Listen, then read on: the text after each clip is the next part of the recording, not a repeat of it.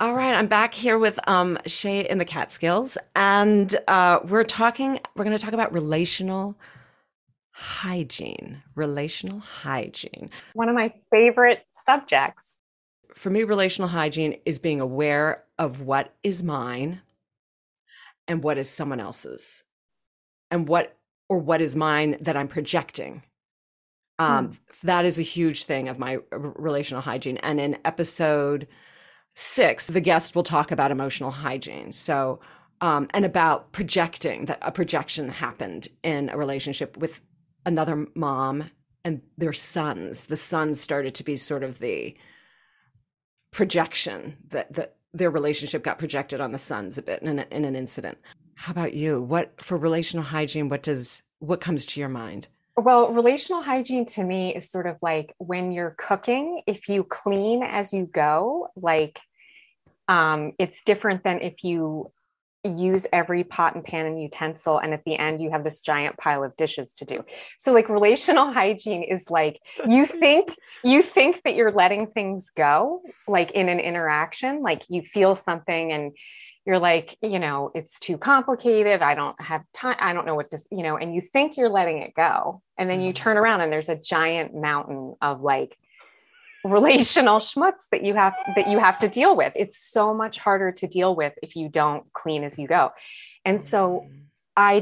I remember a term, micro communication, that I first heard from Chris Maxwell Rose and Charlotte Rose, who are the pleasure mechanics, and they have a really amazing podcast.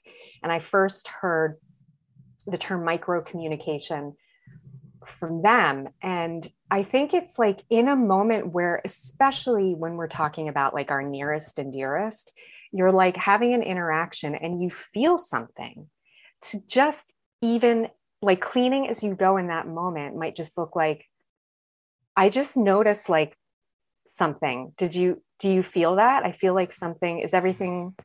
How are we doing? You know what I mean? To just not Mhm. let it go by. Mhm. And I feel like it's a tension, like, no one wants to like be in a relationship where you're just checking in all the time.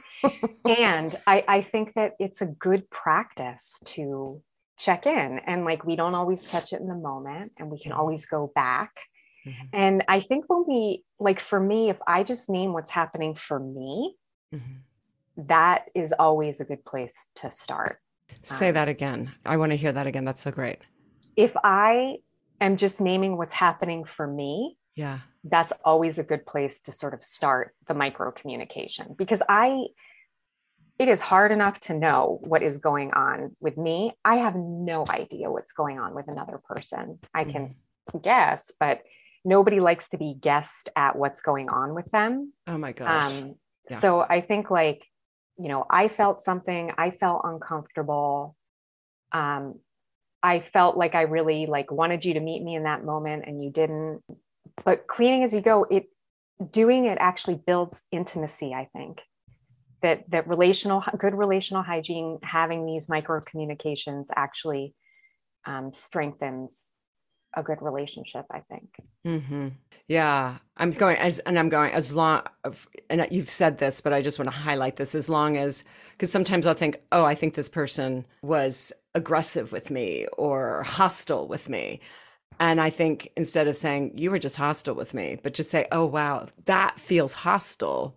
Like, how do we, I mean, I feel like this is for me old school, but like, which is just the I statements and how do you say this is my story? But in the moment, can be hard to do. Do you know? Totally. So relational hygiene is a practice. We get better by doing it, and practice means that we're gonna mess it up. And relationship is connect, rupture, repair, connect, rupture, repair. So this idea that good relational hygiene means that we never have conflict is both a setup, Mm. and it's not realistic, and it's going to keep us actually from being able to be authentic.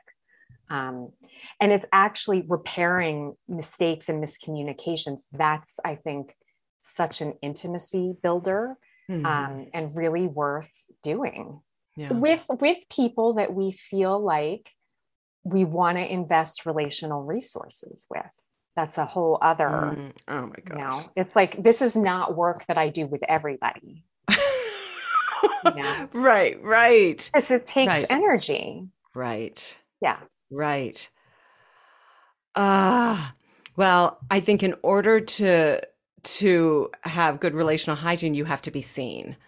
And I'll say that I think in the past, and I'm not going to say it's past, it's something I have to continually work on, that there is a part of me that doesn't want certain sections of myself seen or rooms in myself to be seen.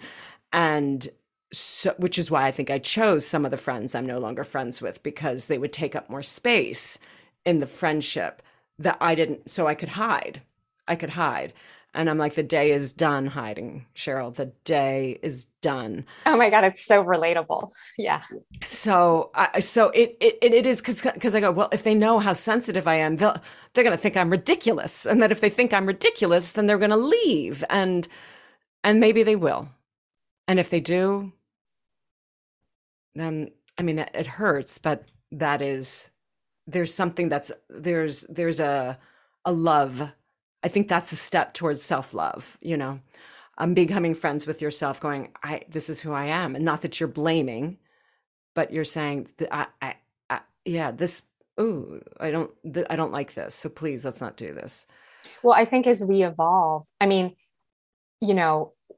longing to be seen and how excruciating it is to be seen, it's sort of like kicking away the thing that we want the most is so relatable. And, in my relationship history, friendship and otherwise, I can see that in the past, I chose relationships that replicated my most painful relational dynamics. And I don't do that anymore. But, I think what you're saying about letting ourselves be seen is both incredibly potent and healing and like excruciating, It really is.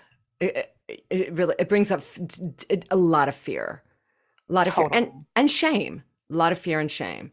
And then how do I get comfortable being uncomfortable with that?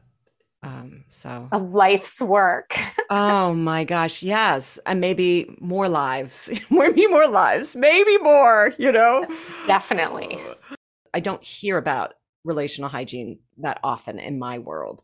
And so I just think it's a great way to just sort of open things up to that. Is there I would say Brene Brown sort of helps me with relational hygiene with self, and others.